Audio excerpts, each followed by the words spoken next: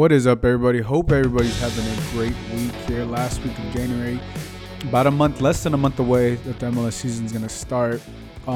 We just had this past weekend, past week and weekend. They have U.S. men's national team was here in L.A. They played against, the Serbian national team on Wednesday. And then they had a Colombia game, which I was at the Colombia game at Dignity Hill Sports Park. It was amazing. I've never seen so many Colombians in one place. It was good. It was good to see the fellow parceros there. It was a good time. The Colombian team, the Colombian fans, I should say, took over Dignity Hill Sports Park. I would say it was a good atmosphere. The game, obviously not so much scoreless draw, but throughout the week that the U.S. men's national team was here, you obviously had players from both teams. On the Galaxy side, you obviously had Dejan Joveljic and Jalen Neal. Get their caps with their national team. On the LAFC side, you had obviously Kellen Acosta. You had why am I missing the names? Aaron Long. I'm missing one more. Obviously, Chicho Rongo. It was good to see these players go up against each other. Obviously, Dejan versus Jalen, Chicho versus Kellen, and Aaron Long as well. So it was good for that. The atmosphere, the matches were good, but it wasn't too entertaining. Obviously, the U.S. men's national team is going through, I guess you would say, somewhat of a transition. They still haven't decided whether Greg Berhalter is going to be the coach or not. I think all signs are pointing that he won't be the coach, just with all the drama that's going on there. But I would say it was a good experience. I think the games could have been a lot better. Just from the play aspect, but the atmosphere was there anytime you get Colombian fans or anything like that, because they usually don't get to see their national team play that much. I just want to hit on a few things coming up here. I know the preseason is going to start here, but you also got Coachella, right? Coachella that's going to happen here in the next 2 weeks. I think it's going to be a great opportunity for fans if fans decide to go out there for that. But I don't know how much I'm gonna complain a little bit. The only reason I'm gonna complain is because I would say the scheduling so far of the games is just like there's one game one day. If I was a fan or just myself, I'm not sure if I'll make the drive out there to Palm Springs or Coachella, because there's not a consistent amount of games for me personally, I would want to see like 3 or 4 games during the day, right? Spend the day there, and then watch another set of games the next day, and then head back. That's what I would prefer. Look, I don't know who's in charge of the schedule.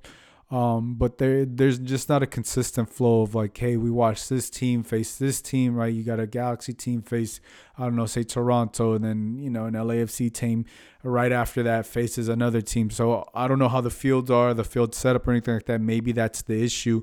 But I think if they're going to have this moving forward, look, I think it may be a great experience if you decide to go out there for like a day and you're only looking to watch one team. But to me, I think it's a great opportunity to capitalize on having more games, having more of that atmosphere, having a bunch of games. Because, mostly the starters will probably play a couple minutes, but they're not going to play all these minutes. And I think a lot of the preseason is to get these reps in, because at this point, for the most part, you know who your starters are, right? And I think this is also, to me, in my eyes, is an opportunity for the younger guys or the guys trying to make the team or trying to get some minutes during the season or to prove what they can do. I think this is what the preseason does.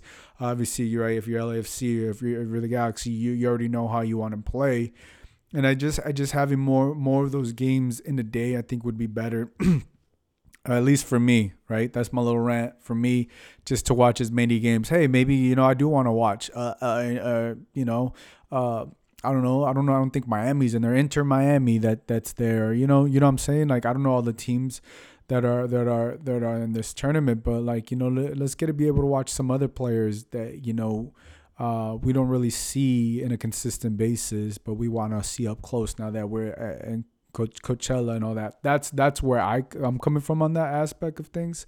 So hopefully that's one of the things that they can do moving forward, just having more games. And maybe, I don't know, like I said, the fields or anything. Hopefully you guys let me know. Also, big news too, obviously on Twitter, Julian Araujo is being linked once again to one of the big European clubs, and that European club is FC Barcelona.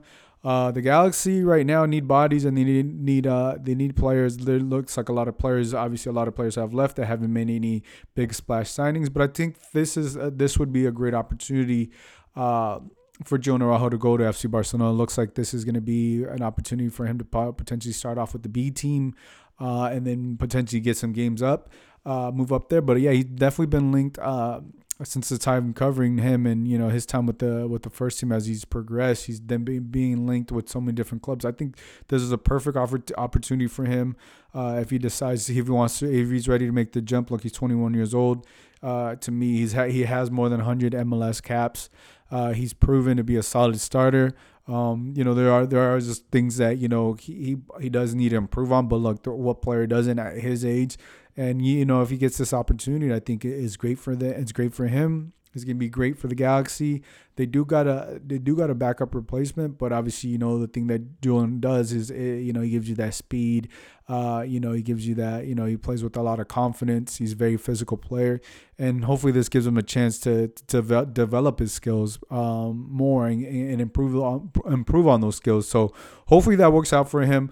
Hopefully and he's able to make the jump over there. I think there's still a lot going on in order for that to close down. But yeah, I think that's an exciting thing. And also, I just wanted to hit on the key dates here, because the MLS just released a few key dates prior to the transfer window. So the transfer window opens tomorrow.